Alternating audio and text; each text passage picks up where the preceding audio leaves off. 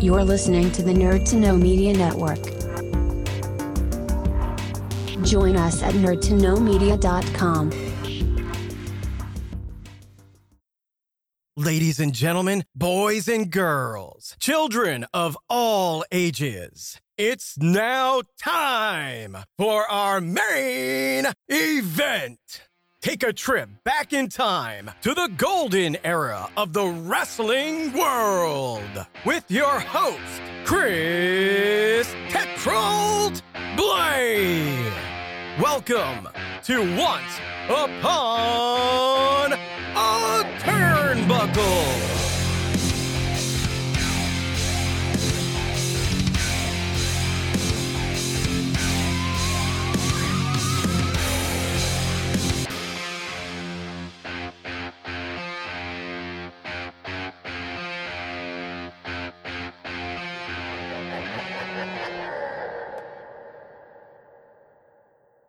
Hi everyone, welcome to another edition of Once Upon a Turnbuckle, and this is the second part in the feature that I'm calling I Was There When, which obviously if you've not yet heard the first part, go back, check it out, last week's episode where I talk about my own personal experience of seeing the WWF live, and this feature really came about from I guess just this fascination really of what it must have been like to see, particular major events or major angles in the wrestling world live in person. So when I thought last year about doing the episode that I did last week on when I was at One Night Only back in '97, and also just seeing some comments in mutual Facebook groups that I'm in with other fans and other people sort of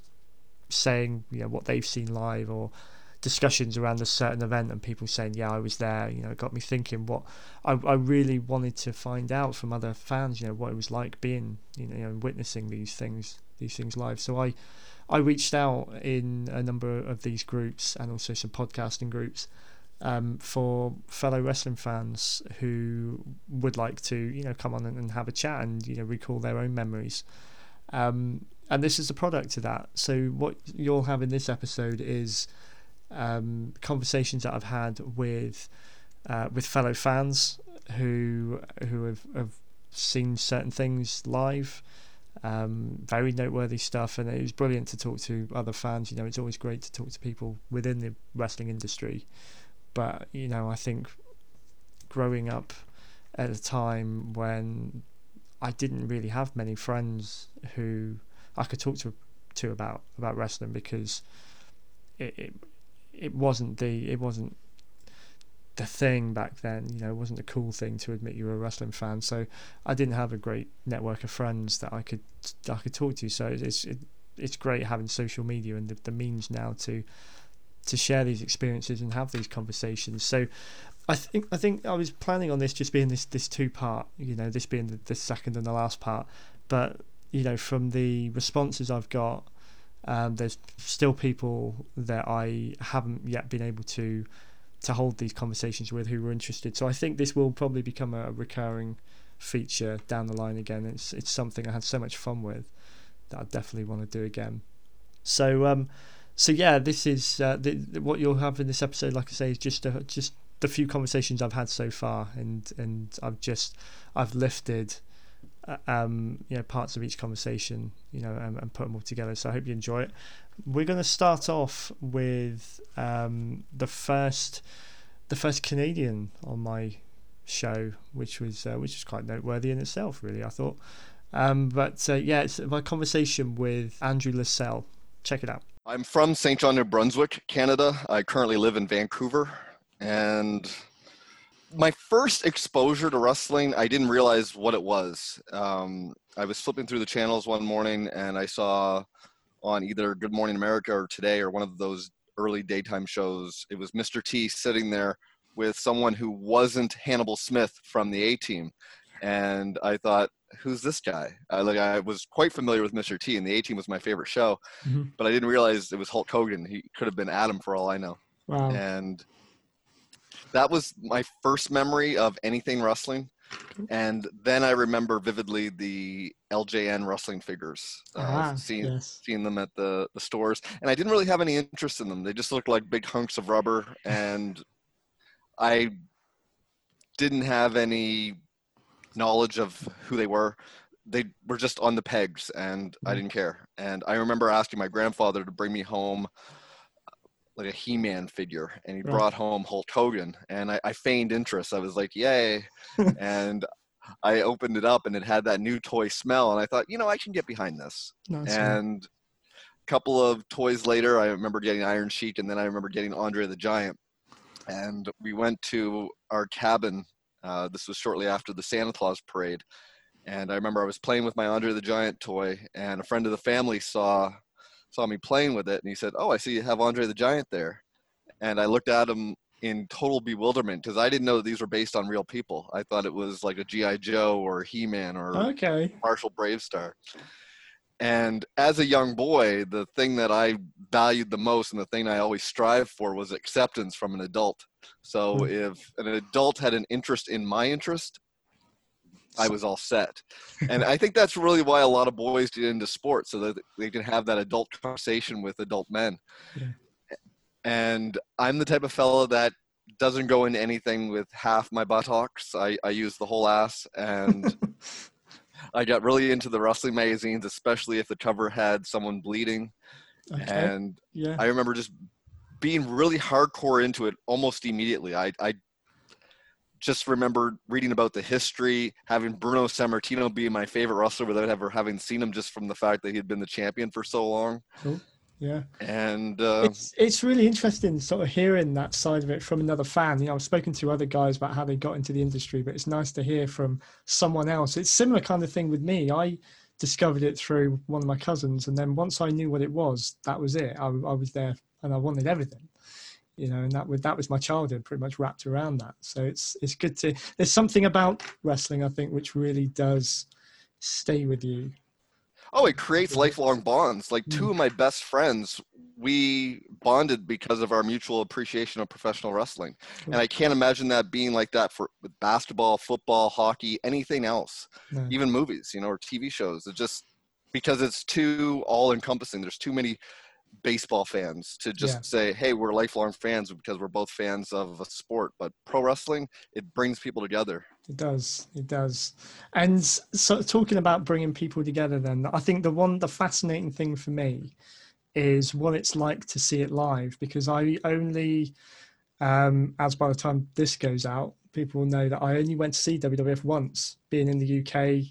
It wasn't over all that often. But sort of, I often dream being in America, you got to see endless amount of shows, if you were willing to travel so far. So, I mean, talk about, do you remember like the first time you saw it live or? Well, I remember the first time I saw wrestling live, which was different than WWF. I didn't see WWF immediately. Our home territory was called Atlantic Grand Prix Wrestling, although when I got involved with it, it was called World Grand Prix Wrestling, because they wanted to appear more national, because they were competing with Coliseum home videos and stuff. Sure. And I remember my uncle and aunt took me, and I was so excited. And it was my first exposure to the card is subject to change, because the promoted event was not what I saw.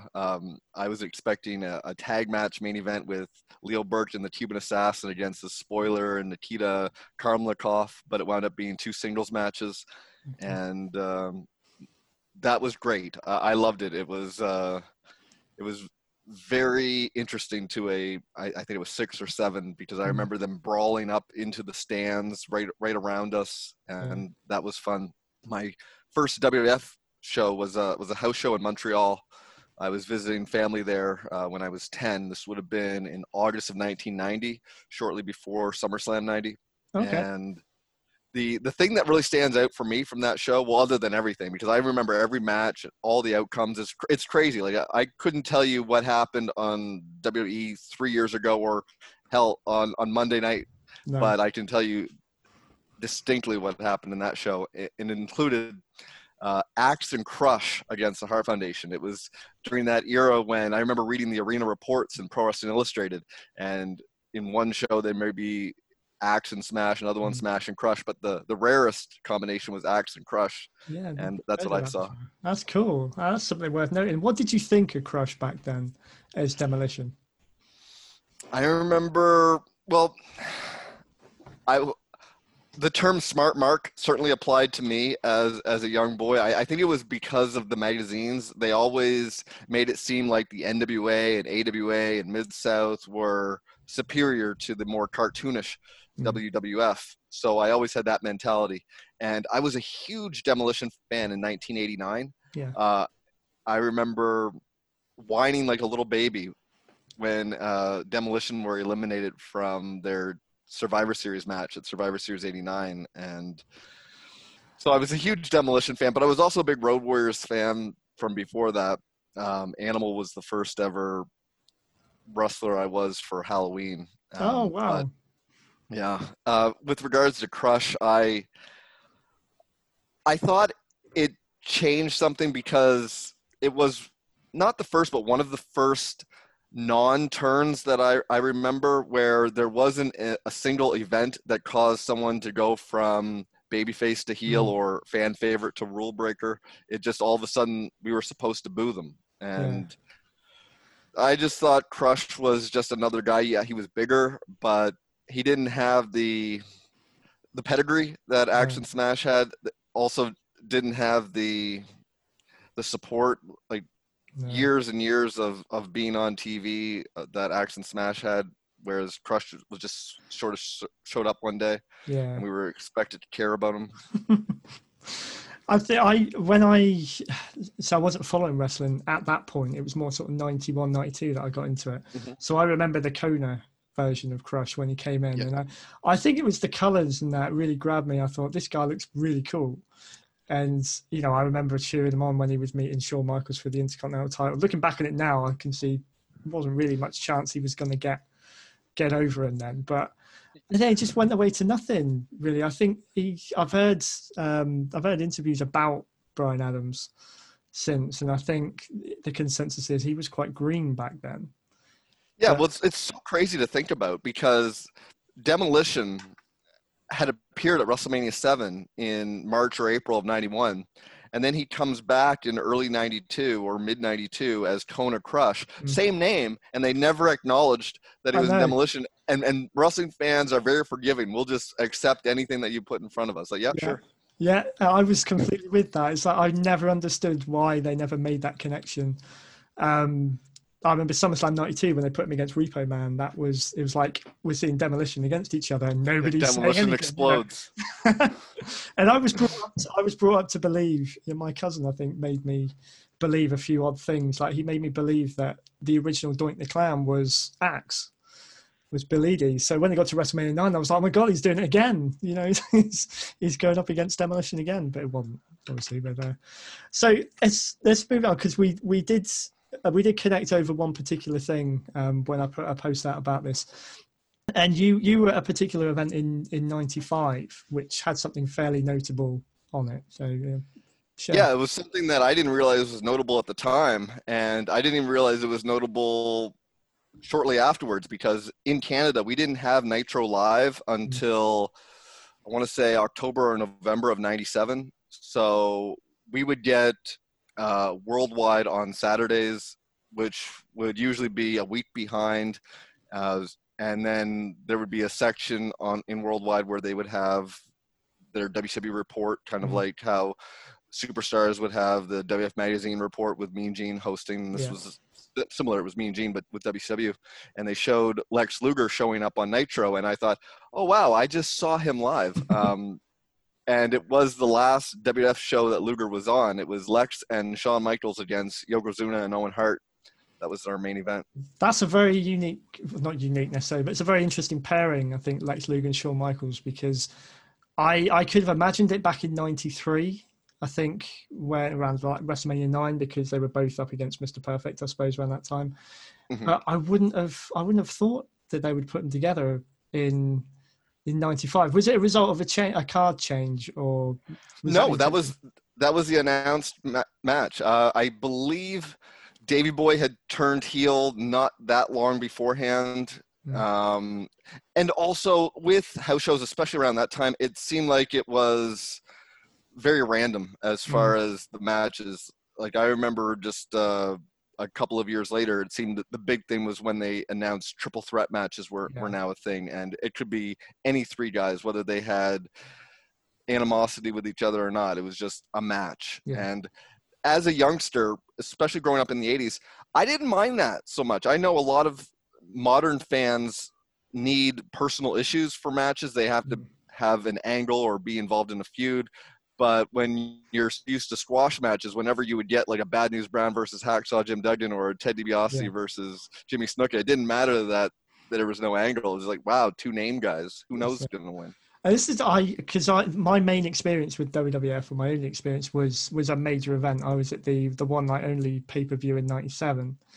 And my cousin was at SummerSlam 92. So we didn't get, I've not had an experience of a house show of the WWF, or WCW or anything. So it always intrigued me when I would pick up like some of the independent magazines over here and read some of the results, because they're matches you wouldn't necessarily see on TV.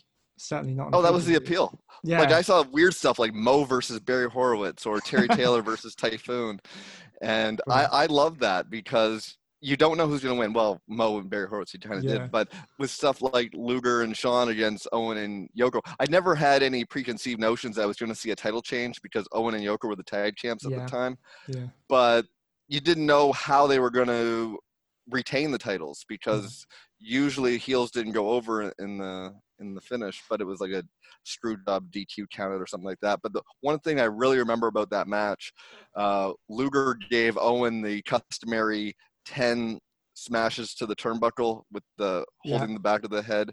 That spot that's kind of gone the way of the dodo bird in recent years, but it wasn't, they didn't just stop at 10, they went to 40. And I remember Yoko in the corner holding his mouth, busting a gut, because all the stories about Owen being a ribber, I mean, it was obvious right there in that match. That's brilliant, isn't it? Because you hear about these as well at house shows, that they're in jokes with the guys in the ring. They do things. It's more loosey-goosey. Yeah, that's brilliant. I have been to see a televised show. My first one was last Valentine's. Well, not Valentine's of 2021, but Valentine's of 2020, right before the pandemic hit. And it was my first ever TV taping. It was a SmackDown along with 205 Live.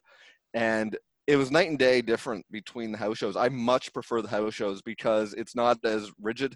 It's not as timed out. It's not as much downtime. Yeah. And I remember at the time thinking, I really want to see a pay-per-view, or I really want to see a TV taping. I wanted to see something that I could go back and look at it later on the network or on tape and, see a title change or see a big historical moment. But as I've gotten older, I realized that the house shows, you could tell the wrestlers had way more fun because they had more freedom.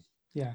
Yeah, because it's necessary. It's not something that's going to be broadcast, is it? They can do these odd little things just for the people that are there. I think for Owen, being in his own in Canada, he's taking one in his home country to, just be the fall guy almost. But you can imagine him doing that. So yeah, it was brilliant. So have you been in? Did you grow up in Canada? Have you been there all your life, did you say? Yeah. Yeah. I lived in St. John until I was 25. I moved out here to Vancouver 15 and a half years ago. I'm 40 now. And when I moved out here, I was able to see some ECCW, Elite Championship or Canadian Championship Wrestling, formerly WCCW, West Coast Championship Wrestling. Okay. A lot of big names have worked this territory. Brian Danielson, Becky Lynch as, I can't remember her old name, Rebecca Lynn or something like that. Right. And that was fun seeing it in smaller venues and just being able to hear the wrestlers, see the action up close. What was your opinion of 95 for the world of wrestling? I hated it. I absolutely hated it because I was old enough to remember when it was good. It's kind of like right now when people talk about how wrestling's better than it ever has been. I'm thinking, I've seen the ratings. I know that that's not the case. Yeah. I lived when there was a lot of opportunities. If somebody had gotten stale, they could just go to another territory and freshen them up all over again. Whereas now you have guys like Randy Orton who have been on TV since 2002, and there'll be countless guys that are sitting there in catering, and they'll say, creative has nothing for you, but they always have something for Randy Orton. He's always on the show, and it's like, I don't care. It's just doing the same thing. Yeah. For years. It's one of the reasons I don't tend to watch it really now. I'm very, very loyal to this particular era that I grew up with, because that's, emotionally, that's what takes me back. And same as the guys who've grown up with it now probably have no recollection or no interest of what happened 20 years ago. But 95, I did a show on it earlier in the series, because that, to me, it's one that sticks in my mind for the right and wrong reasons, to be fair. The product was pretty dire. Oh, it was awful. But 95 is a tale of 2 years in a way. You have pre-Nitro and you have post-Nitro. Yeah. And everything pre-Nitro was just the shits. Like, I right now I'm a bit of a retrophile. I'll watch older stuff. I'll watch World Class, Mid-South, NWA, Old School WWF, and I'm dreading when I get to 95. I'll probably just say no thanks. I don't want to watch it. It's because I lived it. I was there. I remember it just being imagination bankrupt. It was just to me, awful. Again, just one opinion, but I'm sure there's some out there that do agree with it. They were trying, the WWF anyway, were trying to build a company around the wrong person. So going back that show with Luger's last match, can you remember any of the other matches that you were subjected to? There was Hakushi against 1-2-3 Kid. No, sorry, it was Duke the Dumpster Droese subbing for Kid. There was also Bertha Faye against Alundra Blaze. Gosh, I honestly can't remember much else on that card. Because it's a bit of a SummerSlam rerun in places. Yeah, is it? Yeah. Well, also it was my first exposure to a guy by the name of Isaac Yankem, because I didn't see SummerSlam. Okay. And this house show happened like a week or so after SummerSlam, and it was in the era when you'd wait until there was a Coliseum home video release to see the pay-per-view, and I don't think Yankem had been on TV yet, so it was my first time seeing him was live. That also happened a few years later with Mordecai. Okay. Wow, that's a name that doesn't come up all that often. No, and there's a reason for that.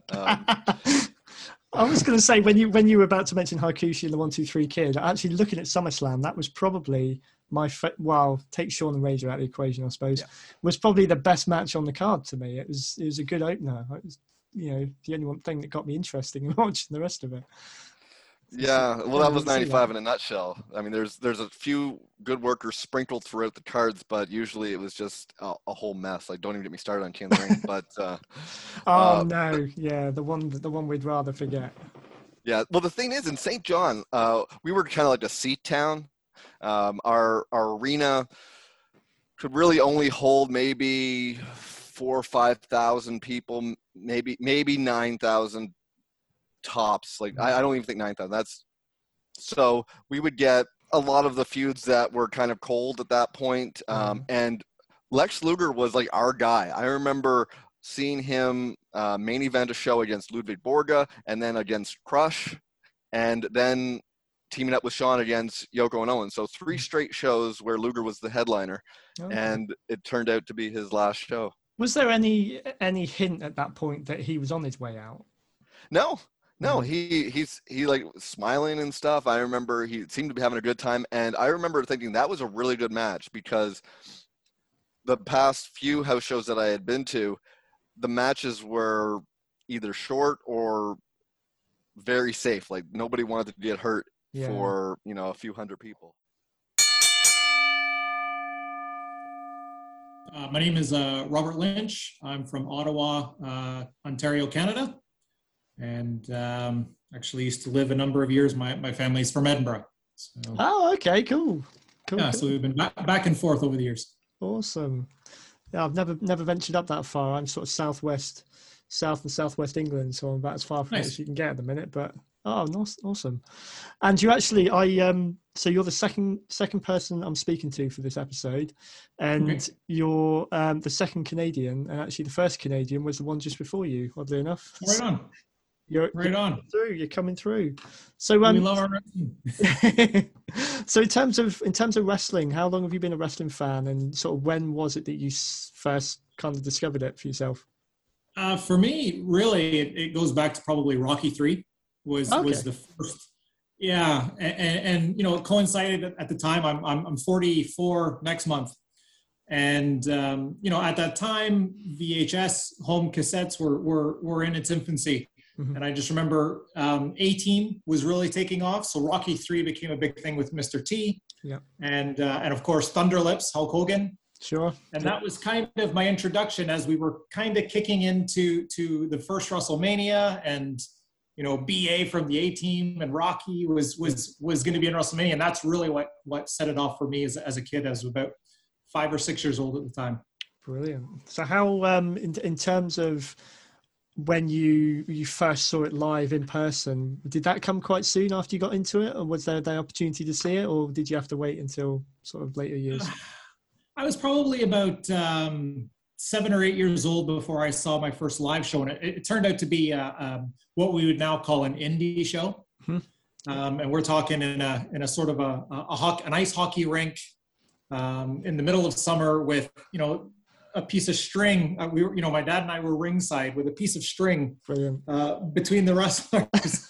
And, you know, looking back, there was a lot of older people that maybe a lot of fans might not know that wrestled, like Sweet Daddy Siki, the Wolfman. There was Big Ben, who was actually a guy that wrestled a bear. Ah, I've heard of that.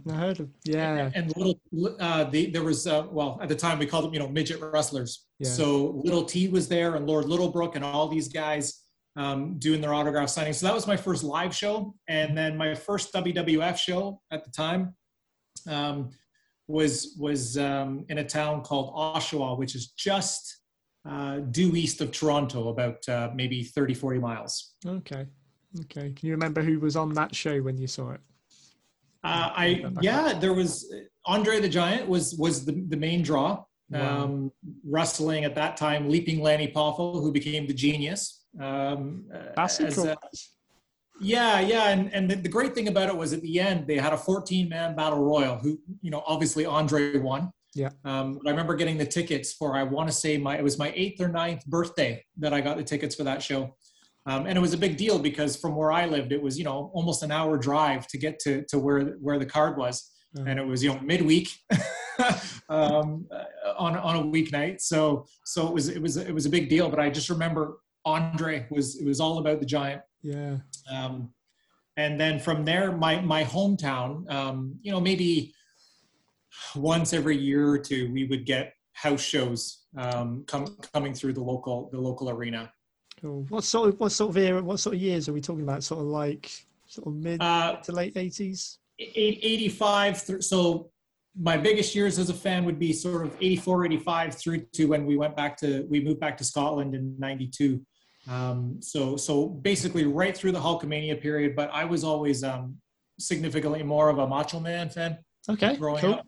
Yeah, absolutely. It was all about the madness. I was sort of inspired or influenced by a member of my family to get into wrestling, and I was really jealous of him for a lot of reasons, but also when it got to like Christmas, he would get all the Ultimate Warrior stuff and I would be the Hulk Hogan stuff forced on me.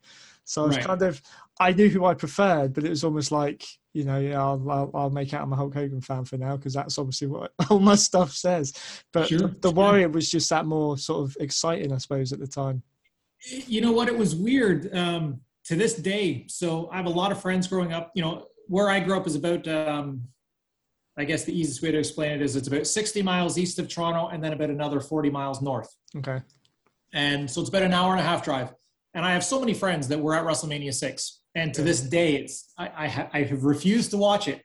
Really? Because Warrior won the belt. Not that I was necessarily the biggest Hogan fan. And of course, in WrestleMania 7, it was probably the first time. I mean, and I probably shouldn't admit this because I guess that I would have been about 12 or 13. But I mean, I cried when Savage lost the retirement match against Warrior, and I just could never understand why the Warrior always won. So sticking with your live experiences, I know when we've connected just before or sort of in the run up to planning this, there's a couple of events in particular that you have witnessed live, and sort of sticking with this kind of era, sort of the early 90s, there's one in particular I'm really intrigued about. If you want to see, you were there for one of Paul Bearer's first appearances. I was. So my rationale would be that it had to be the first, if not the second, appearance by Paul Bearer after the televised taping earlier in the week. So I guess it was about January 1990, I want to say. And again, in Oshawa, Ontario, Saturday afternoon matinee. And the title card was actually Slaughter as champion against Warrior. Okay. And so it was a really big deal, because it's like, why is the heavyweight champion, in Oshawa? Like, it's not like it was Maple Leaf Gardens in Toronto, which was the Mecca or Skydome. Yeah. So anyway, I just remember now, Brother Love was the manager. Mm. And here in Canada on Saturdays, there used to be a program called WWF Superstars. Mm-hmm. And so it would be on maybe like noon or 1 or 2 p.m., depending on the channel. And that's where you would get your weekly, because there was no Monday Night Raw back then. No. And so I had set my VCR to record that episode. And then we went to the show. And I just remember, obviously as an adult now, you understand, they just crank the air conditioning for the Undertaker's entrance. Yeah. You just feel this coldness, this cold air coming over you. And the music hits. And then here's this guy. And back in the day, I don't even remember ever reading Pro Wrestling Illustrated magazine or anything. I don't even remember seeing Percy Pringle, so I had no reference to who this Paul Bearer was. And I remember my dad laughing, because he obviously completely got the joke behind the name. And I just looked at him going, like, why are you smiling? And as a 12 or 13-year-old, being terrified at Undertaker being the first time I've seen this guy. Yeah. He'd only been on the scene for a couple of months. Yeah. From Survivor Series. And so the whole arena was just kind of wondering, what happened to Brother Love? Who's this guy? Yeah. And so it wasn't until that night when I got home and I'm watching and I'm telling my friends, who come over, I'm like, that's the guy that was there today. What the heck? When did they tape this? I thought this was the first time he was out. So that was it. So I've always had, I guess, a soft spot for Paul Bearer, and feeling like I'm in this exclusive club that knew about him before everybody else. That's amazing, really, because you consider, when you saw them back then, especially The Undertaker, I suppose, did you get the feel that this guy was going to be something big? I know it's probably a lot to ask, considering, how young you were at the time. It was like, I watched, so back then, we had satellite to watch pay-per-views. Mm. And friend of mine, good friend of mine, always had the satellite, and I would go over and watch the pay-per-views. On Survivor Series, we knew, like, this is the baddest guy in the WWF. It was immediate, right? And the way he just absolutely demolished everybody and just seemed so unstoppable. Yeah. Yeah, and I think they did that early part. I do love the character. I love how he's evolved over the years, and he's kept relevant even when he was stepping back. But those early years from when he debuted through to 92, 93, when he was just literally one speed at you. There wasn't anything else about him, not very animated, but you stopped and watched. When he became a little bit more human, I thought, can he really cling on to the Undertaker kind of monster anymore? But he's definitely stood the test of time. It's completely, when you go back and you watch him as Mean Mark only a few months before, you don't really get a sense that he was about to become what he became. And it's funny, because as a Canadian, prior to about 1992, we didn't really have, unless you had satellite TV, we didn't have access to what will now be called NWA or WCW. Mm. So, unless you were a really, really avid reader of the magazines, like I say, Pro Wrestling Illustrated or whatever, Canadians didn't really have a reference point on a lot of these guys that were coming from the territories into WWF, or like Mean Mark, who had been in NWA. Yeah. And even, for example, when Flair came to WWF in 1991-ish, Yeah. Again, it was kind of like, oh, I've seen him in the magazine, and I know he's from the other place. Yeah. But we had just no reference. So that was the nice thing back then, was if the character came in, that was the character. Yeah, he had no preconception. I only ever knew him. Cool. Can you remember who he was against that night at all? I really don't, but it was a jobber. I just remember it wasn't. You wouldn't really. I mean, I suppose everyone looked like jobbers to him back in those days. He made Jimmy Sure. Snuka look like one at WrestleMania. Sure. Which shouldn't have been, And then I mean, back then too, right? That was the WWF model. Was your main event would be two guys you've actually heard of, yeah, and then it would be $1 Million Man against Joe Blow, and Taker against Chad Curtis or whoever. yeah. And interestingly enough, a lot of local guys would fill out the cards in house shows. Cool. Yeah.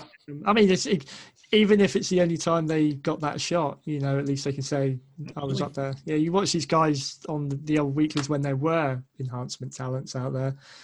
I think they could probably do a lot with them now, but it's all, even the indie stars where these guys would have been wrestling back then, they're stars in their own right now because of so many of them have got on TV or streaming where everyone knows who they are.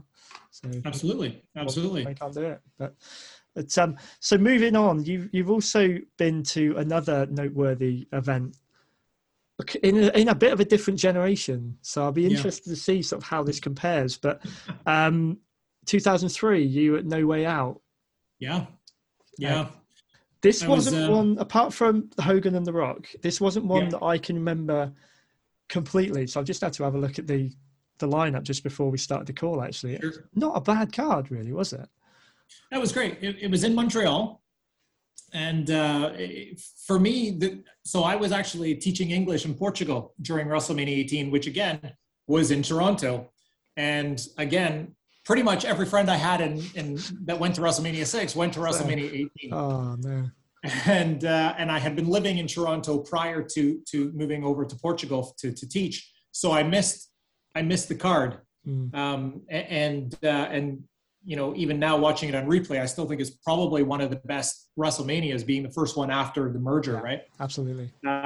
So fast forward 11 months, and there was a card in Montreal for No Way Out, Montreal, Canada. So from where we were, it was about a 5.5 hour drive, and we says, no, we're getting tickets, and we're going to go, and we're going to spend the weekend, and we're going to check it out. Awesome. Followed up with a Coldplay concert the next night. Okay, why not? Why not make a weekend of it? Yeah, and it was just. I know I've seen so many interviews with The Rock and Hogan talking about how electrified the room was in Toronto, or the stadium in Toronto. But I'll be honest, it's as a Toronto sports fan, for example, I mean it's a pretty laissez-faire crowd. Right. But the French Canadians, it's almost like being at an English football match. Oh, okay. It's just insanity and loud and fun, and it's just got a whole European vibe about it. Right. So that night, and you've still got 25,000 fans, half for Rock, half for Hogan, and just my girlfriend at the time anyway, she actually started covering her ears because the cheering was so loud in the building. That's amazing. Yeah. So who were you rooting for in that one? Hogan. Wow. As much as I didn't quite, of course, everybody loved Hogan as a kid that grew up with Hulkamania. But again, I was always more, I kind of liked the bad guys, or I definitely liked Savage more. But, man, once he turned to Hollywood Hogan in '96, that was great. Yeah, I think he had tremendous guts. I mean, they all did, I think, to pull that off. But I mean, sure. he needed that. Absolutely. To keep, he was becoming a bit of a laughingstock over there, and all of a sudden he just reinvented the wheel, in terms of wrestling. And to go from the biggest hero of the '80s to the biggest villain of the '90s is quite the accomplishment, right? It's impressive. Had you seen Hogan before live? That was the first time I got to see him live. Did he live up to expectations? I I mean, it was fine. In terms of the wrestling, The Rock obviously carried him at that point. But in terms of just selling it, and the whole thing, and there was a whole kerfuffle, and the lights went out, and of course, everybody, because we were, quite frankly, it was a Sunday night, and we were kind of in the middle of a bit of a snowstorm, and the lights go out in the middle of the match, and everybody actually thought the power went out. Okay. Not realizing, obviously, that it was a work. Right. And of course, this pandemonium of like, what the heck is going on? And you've got the lights all, all the lighters and the whatever going on, and just the way they sold it, right? Because Hogan took the match with the ref interference from I want to say it was the introduction of Rene Dupree, who had become that was his first introduction to a WWF or WWE by then crowd. Right. So yeah, I mean, but yeah, he definitely walked out as the bigger villain than going in. I don't feel when he went back to WWF, you can't compare him to what he was before, because obviously time doing what it does. Yeah. Elsewhere on the cards, I don't know if anything would live up to that, but you've got matches like Triple H against Scott Steiner, which I know got panned at the Royal Rumble. Do you really think they needed to do it again? I mean, yeah, it's funny because for me personally, I mean, I love Big Papa Pump. Okay. I think he was completely and utterly wasted, just a total wasted opportunity after they came, as is the case with most guys, Bagwell and DDP. They're just, I think it's unfortunate that I think they still had a lot to contribute. Just to wrap it up a little bit, one obvious question, I suppose. So your experiences that you've talked about, firstly, so you've seen a house show in 1990 or 91, and then you've seen a pay-per-view in 2003. How different was it?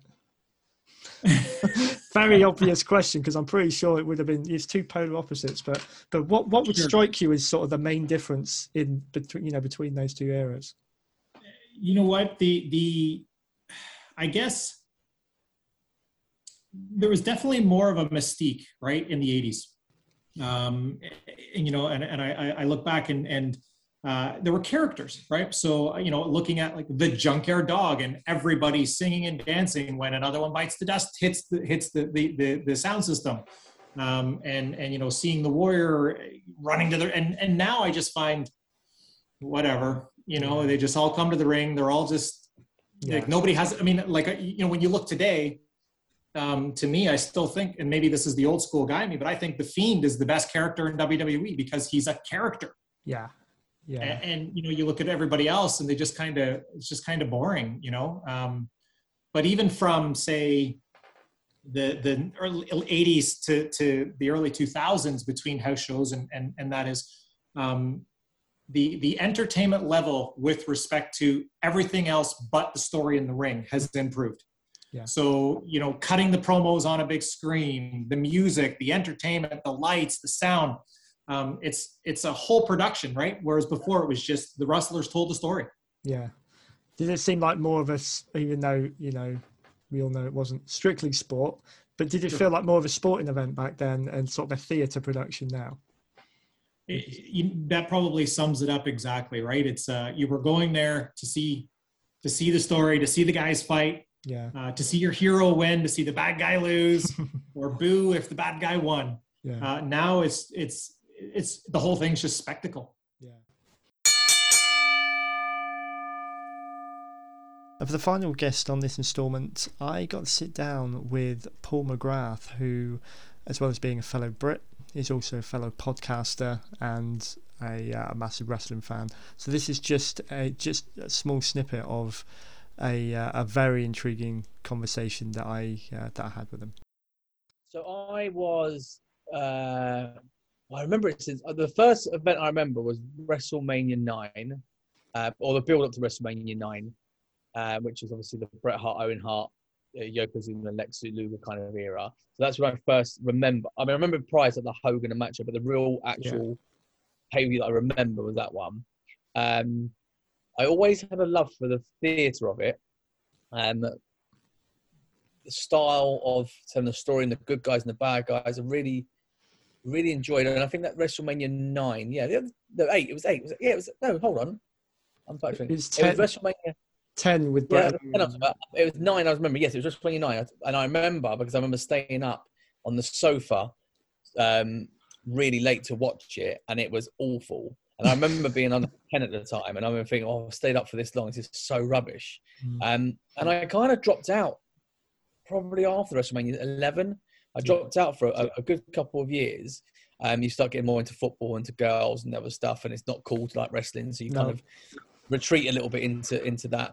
But my brother and my best pal, they watched it, and my best pal used to come to my house and watch it with my brother, who was like 8 years younger than me.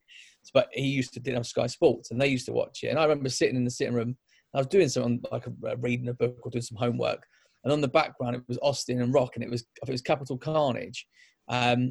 And I was a Vinnie Jones one. Was that Mayhem in Manchester? It could. No, Mayhem in Manchester. I don't think it was televised. But no, I think you're right. Capital Carnage rings a bell. I remember watching that. And Vinnie Jones came out, and I was like, "What's he doing?" And then my mate was telling me, "Oh, he's doing this, and this is The Rock, and this is Austin." And all of a sudden, I clicked back into it, cool. And it was just like non-stop from there. I used to queue up. I went to Sheffield events, Liverpool, Manchester, Norwich. And I used to queue up for about a week outside the venues. And there was a cluster of about 12 or 15 of us that we would meet every 6 months to go to a show, and every 6 months to queue up for the next set of tickets. It was brilliant. It was such a good community. This is obviously before the internet, but the community was amazing. So we used to rock up. Earls Court was the one of the best ones because they had an underground area. And because they didn't want people out on the street, they used to go underground. It was generally quite cold when we used to go. So it was the best place to have some actual roof over your head, apart from the rain. And we used to go there on probably a Monday evening and queue up until the Friday where the tickets were released to get front row seats. And then you had like the group of ticket touts that everyone knew the ticket touts, but no one could admit were the ticket touts, and they wouldn't really speak to anyone. But there was a real collectedness about us all. And obviously it went online and it ruined it because it was just, you didn't have to queue up anymore. So I used to queue up and used to get tickets. And when I got to about 16, I think it was in Sheffield was the first one I went to. I stayed in the hotel the wrestler stayed in because I got into that, Mark mode. Where I was like, let's find out where they're staying. And the rumours that the group of us would all kind of social around. Oh, I think there's this one. And then we found someone, we stayed there. So it was nice because on 2 occasions we went to the hotel and had drinks with the wrestlers after. Wow. Because quite a few of the girls will be known as ring rats now. Were part of the group that used to hang up. So Stevie Richards used to have quite a good relationship with a girl called Anne Harrod. So when he was in the UK, he used to hook up with tickets, and so she let us know what hotel they was at. So I was really into it. And then at 15, I started training to do Greco-Roman wrestling, and I did that for about 18 months. Wow. And then I transitioned into pro wrestling. Never had a competitive match, but I really got the bug of like the movement and again the excitement behind it. But in my third training session, I took a power bomb and I fractured my sternum, dislocated my shoulder, and broke a toe. And I had work the next day as a football coach. So obviously, needing parts of my body to be able to coach was quite important. And I did about 3 more sessions after that, and then I thought I can't risk doing this. It's just too much. But I worked with Jody Fleisch, who's an independent wrestler, been around for a long time. He worked he's worked at the gym that I used to go to in the Westway. So I've always had a connection with it. I've just loved it ever since. The big event we went to was WrestleMania 25 as like the big granddaddy of them all. And that was the last one we went to, and the last WWE one went to at least. So that's a good segue into what I was going to ask you about, actually. So out of I've spoken to a few people so far, and they've all seen varying shows. Some have seen house shows and pay-per-views and that. And I interviewed Radzi a couple of weeks ago from NXT UK, and one thing he said is you have to see a WrestleMania. And I mean, you can probably vouch for that. Then how we see how big WrestleMania is on the screen, but what's it like in person? Do you know what? I've been to WrestleMania 25. My brother went to one a couple of years later. WrestleMania 29 or 30 you might have gone to with the Brandy Randy Orton versus Bray Wyatt, where they had the silly CGI on the bloody canvas. Yeah. Might be later, but that's the one he went to. And but I probably wouldn't. Now I wouldn't be able to go to the 2-night one if they'd done that. I mean, it's so intense. Going to WrestleMania is so intense as a fan, because we went to Texas and we did 5 nights, and we thought, oh, we'll go and do this, we'll go and do that, maybe see a bit of this. You can't do anything. You just sucked into WrestleMania. This was before NXT was around, so we booked to see Mania, and we'd done at the time it was the Platinum package. No, it was the Gold package. It was the one behind. It was the Gold package, and you didn't get the seat, and it wasn't guaranteed front row. It was the tier behind that, because the price was quite dramatic. But looking at the price my brother paid and what they are now, I mean, we paid about £900 for tickets, flights, accommodation. I think now it's like thousands of pounds. So it's quite reasonable. Yeah. Yeah, it was. I couldn't believe how cheap it was in what you got, and that was the access, the Hall of Fame, an autograph signing, WrestleMania, and there was one other thing. There was like another signing thing that you can go to. We didn't go to that one because we went to the Ring of Honor event the night before. Oh, okay. So when you have WrestleMania, it becomes a real an area where wrestling just takes over the whole city. So you've got WWE events. Now you have WWE, NXT, New Japan. Back then it was Ring of Honor. So you had a Ring of Honor. There was Booker T put on his a sign-in. So basically it was like a Legends of Wrestling sign-in event. And Sting was there, Kevin Nash, Jake the Snake, Mick Foley, DDP, Chrissy Hemme. There was so many people that were there. And we just found it by chance. It was like $100 to go in. Then you paid for your autographs. Yeah. So the day we get in, first thing we're doing that, and you're queuing up and you're seeing these guys, and then you have a bit of food, and you think, well, I've got to be up in the morning because we've got access in the morning, and it's our chance to go and see a signing with 3 people. So you're up in the morning, you're doing that. Then in the afternoon, you go, right, we'll have a bit of lunch. There's an exhibition on, we'll go and see that. So then it was the Hall of Fame the next night, and you think, right, well, we can't go out tonight because we're going to do the Hall of Fame. So it just consumes you. And then we're lucky enough, we got to see a Ring of Honor show the night before Mania, which was, the crowd was electric, just brilliant. So in terms of around WrestleMania, brilliant. There was so much to do as a wrestling fan, as a mark. It was just phenomenal just to have so much knowledge given to you, and being in a place where everyone's on the same page. Because obviously when you go to wrestling events, you kind of go in, you go out, and you're traveling there, but no one really is a wrestling fan necessarily. It's going there. Everyone is consumed by it. Yeah. The event itself, it was very, very, very long, and that was only a 4-hour show. Yeah, so that's 7 hours or something now. It's Stu, isn't it, with all the frills on it? It's hurt.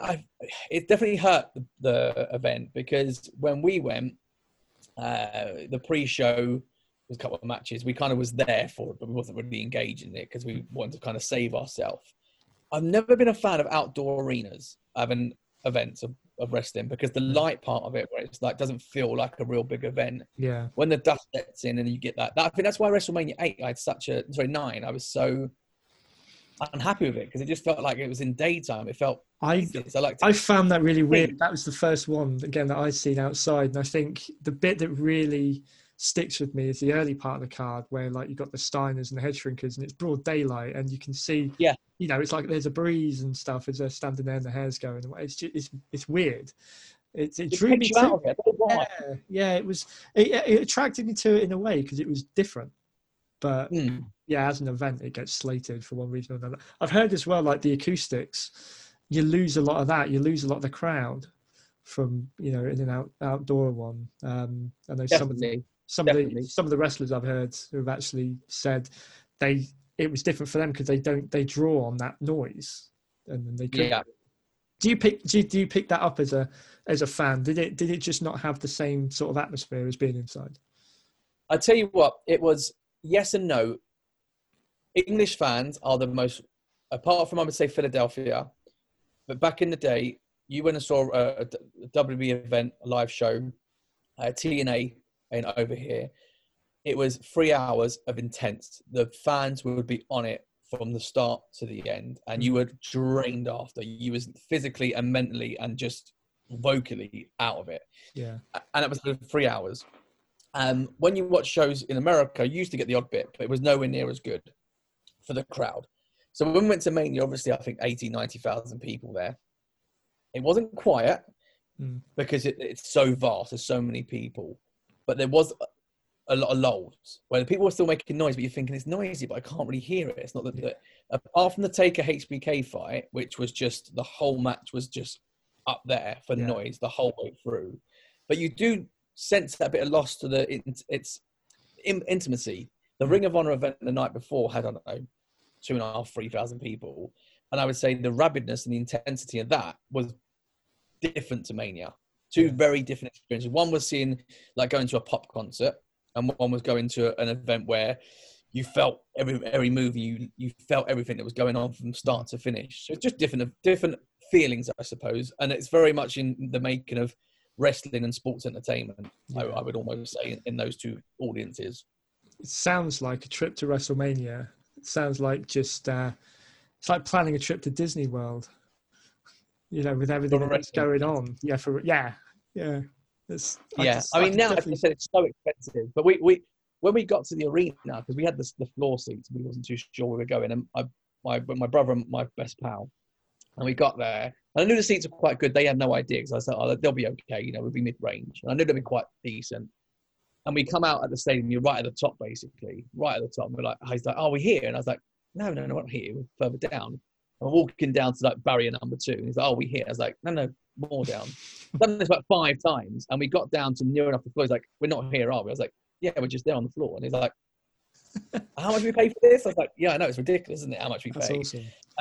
It was brilliant. And I'm not a fan, because when I went to the UK shows, I was always the first 2 rows, always, or I wouldn't go. Same as football. I like to sit in certain areas in football pitches or UFC or boxing. Otherwise, I just don't see the point of going. No. Because I want to be able to visualize and see everything that's happening.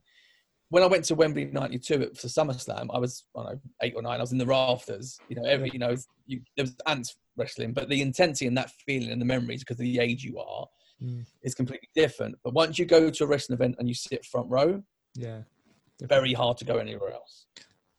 I'm really glad you mentioned SummerSlam. So I am. My cousin went to SummerSlam '92, and I've said it many times on this podcast. The one thing that I'm very, very jealous of, that he was there, and I'm trying to get him on for this show. I think it might be another show that I end up doing with him. But that is all. I've always wanted to talk to someone who was there, you know, because that event, even you watch it back now, and the electricity. I don't know whether it's just because, you know, as British wrestling fans, you're very proud of the fact that such an event was there. I mean, compare that, I suppose, to WrestleMania. What was that like? But what was it like on that night, knowing you were seeing, whether you knew it at the time, one of the greatest wrestling matches in history with Bret and the Bulldog? You know what? I'm disappointed I was so young, I think is the answer. Because, I mean, I didn't know I was going to the event. I remember seeing the build-up to it on TV and everything. And then I remember on the day my dad and my dad's best friend was like, "Oh, we're just going to go somewhere." I was like, "Oh, okay, fine. We'll go." So I was like, "We'll get this soon. And then it was like, we got up to Wembley. I was like, "Oh my God, it's SummerSlam, we're here." I was like, yeah. And I mean, we were in the bleachers. I mean, we were miles up at the top, as said.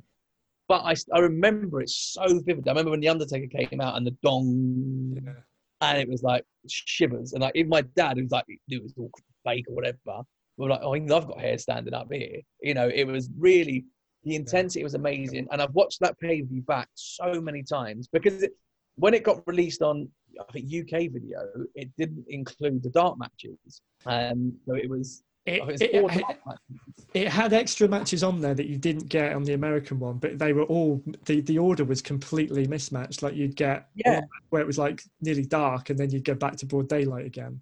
So I don't know that, but I very bizarre. When I look back, I don't know if I saw an American recording of it or I read the review or something, and I was like, where the hell are all these matches gone that I've seen on? Because I'm trying to think which ones they were. Like even the DVD release, when Silvervision released the DVD, it didn't have dark matches. No, was that like the ones where you got the 6-man with Jim Duggan and the Bushwhackers and Mountie and Nasty Boys and who else did you have? I don't know if El Matador and Papa Shango was a dark match or whether that was actually dark match. That was dark match. Yep. I like those and ones. They went on the Silvervision one, and I was like, I'm sure there was more matches than this. Yeah. And I was like, oh, on it. And then when the network, I think even on the WWE network, I don't even know if they're all on that one on the SummerSlam version. So I think you've lost quite a few good matches there. But yeah, I mean, I remember afterwards you could have a picture of Bulldog, but he wasn't there. It was a superimposed screen that you put your arm around like this, and it was like the photo got taken. You're standing next to a British Bulldog, standing like that, and you're like, "Oh, I met British Bulldog. I met him. Yeah, I met him. And it was just like, it's just bonkers. But it was one of the greatest matches, I think. I've been very fortunate because at WrestleMania 25, I believe it was the best match ever at WrestleMania, which was Undertaker Shawn Michaels 1. Yeah. And then obviously at SummerSlam was the greatest match in SummerSlam history, and arguably in wrestling was with Hart and Bulldog. Yeah. So I've been very fortunate to be at 2 fantastic matches. I think maybe I should go to more events and be more world-class matches that I can be part of. I think your presence probably inspires them to have good matches. So I would suggest you get back out there so that they can return of the rubbish that they've got at the minute. But going back to WrestleMania for a second, so before we dissect the rest of I won't go into like detail with the rest of the card, just really what you remember of it. But this being like a classic wrestling podcast, obviously the one thing I do try and tune into at some point, at least keep up with each year, is the Hall of Fame, just to obviously see, who of my era is going in there. Who was it your year when you went to see that? Austin was the main person. There was Coco Beware, Steve Austin, Harley Race. I think was possibly as well. It was quite a decent. It was funny with the Hall of Fame because it was still quite newish, being this whole having the fans in attendance. But on the letter it says, and quite clearly, it's very strict. It was like suit and tie and pants must be worn or won't be admitted to the event. So I brought a suit out with me because it was really clear. That's what you've got to wear.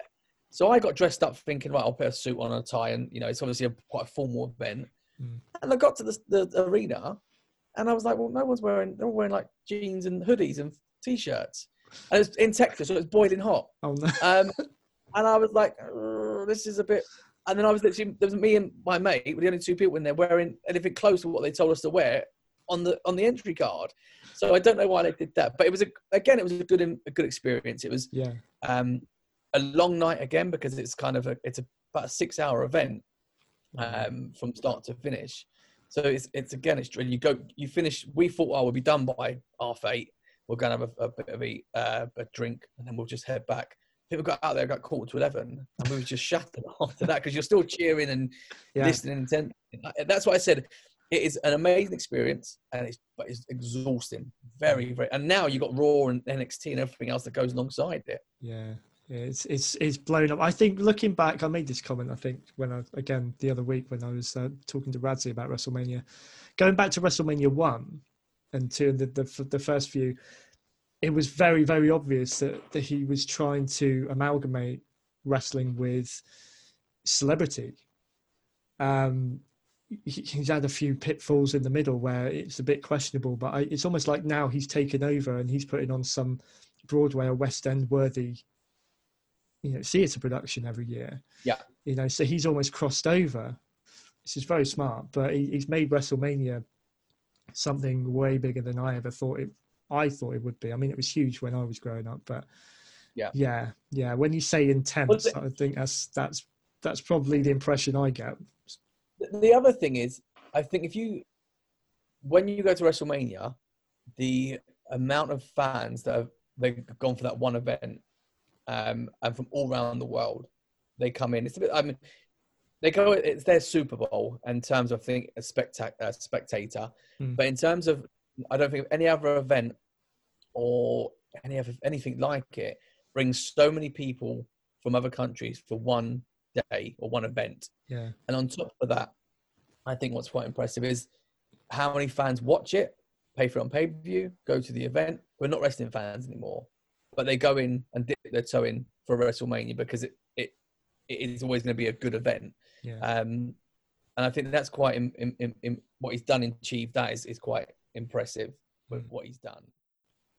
You are spot on. I remember watching ITV, and again at 2 a.m. in the morning. I mean, it used to be on after Get Stuffed and Gladiators on ITV. It was WCW, Yeah. and obviously you had to record it and time it to get it right. Yeah. And I remember the first memory of WCW was Ron Simmons winning the World Championship because it was on ITV. Yeah. The first thing, and I was like, oh, and it was a black person as well, which it was quite strange at that time in wrestling. I was like, oh, this is quite different. And then you had Van Vader with his big mastodon head. It's scary. Sting. It was amazing. And I went to see them at the Royal Albert Hall, and that would have been, it was 93, I think it might have been. Okay. They came over. It wasn't the dreaded 97, I think they came over, and it was no one came with them. It was like literally the ring crew and Bob from around the corner, they got to wrestle. There was loads of people up in arms about it. Sting was there, Kevin Nash was there. Wow. But he was Oz at the time when he was there. Oh wow! Okay. Yeah, going back when they came over. But yeah, WCW. I'm a big fan of WCW. I'm a bit of a WCW head. A lot of my friends used to mock me about it, because of the whole run-ins and the endings. Yeah. But I've watched on the network now WCW, and I get angry at how they went out of business. It's still now. And I've read every book on WCW, the death of WCW. There's an interesting one about the finances and how the deal of WCW and Nitro, how it all worked. And that's really good because it goes down and breaks a lot of stuff that Eric Bischoff has said comes out in this book to be quite truthful in terms of how the company got bought out and people wanted to foul and it just ruined the company. And it really angers me that Bischoff never got his hands on it. But again, that's kind of going off. But I was a big WCW fan. I think competition is good. It's once he bought WCW, wrestling was dead, and sports entertainment was the only thing left, really. And I think he's done, and that's fine. He makes billions of pounds as a businessman. You can't argue with anything he does. No. Doesn't need to appeal to the fans because look, people are going to watch it for what it is and sell merchandise on the back of it. Listen, mate, this has been fantastic. Thank you so much for your time. Before we wind it up, you are a fellow podcaster, and I just want to give you the floor. I've started listening to your podcast. It is great, and anyone in the UK who is a football fan of the Premier League, again from this era, needs to listen to yours. But yeah, a couple of minutes, just plug. Where can people find you, and why should they listen to you? So we're on Spotify at the Phoenix 5 Show, same as iTunes. I think you put it in the Phoenix 5 Show, FIVE. It should come up on there, and it's just 5 of us all went to school together, and we remember obviously again the best era and everything was the 90s. During the first lockdown, we all kind of had our WhatsApp group before, but it really excelled in that period. We was doing football quizzes, name games, all this stuff came up, and the banter on it is just you couldn't say the stuff we say on it. It's horrendous, and the pictures that come across, but one of the guys just said, "Oh, we're really good if we can record this because this is so funny and for our own memory to keep it." So I said, "Oh, let me have a look into it. We'll have a look and we'll just choose some topics in the 90s." And I went online and looked, and there wasn't really anyone doing anything on football in the 90s. So I said, "Well, let's keep it to the 90s and see what we can come up with." And yeah, it came from there. And we didn't want to do just Premier League. We wanted to do a bit more about football in general because Serie A was quite big at the time with Football Italia. So we kind of said, well, let's start off with a 90s podcast about things we miss and what were better in the 90s. We've done one in Serie A, which is Battistuta versus Del Piero. We've done a Champions League special. We've just recorded the SPL Rangers Celtic episode, which drops on Wednesday. But yeah, it's kind of, again, a bit like you saying, it's not about reviewing a match or a show necessarily. It's more of us just sitting down and talking about a topic and what our memories are. Obviously, a bit of research goes into it, but you have to get some facts and figures so you're not talking completely nonsense. Yeah. But yeah, so if you like something that's kind of 5 guys who just sit down and talk about what they remember of the 90s, then I think it's a good podcast to listen to. Brilliant. Well, no, I can safely say as well, it is definitely entertaining. Well, thank you very much. Yeah. Get on over. Anyone listening to this, especially in the UK, you need to check it out. It's brilliant. Listen, mate, thank you again. This has been awesome. I can't wait to do it again. You're definitely going to be one that I'm going to have back in some form or fashion. Fantastic. But well, I look forward to getting you back for the next show. Good luck. Cool. No worries. Brilliant. Thank you, mate.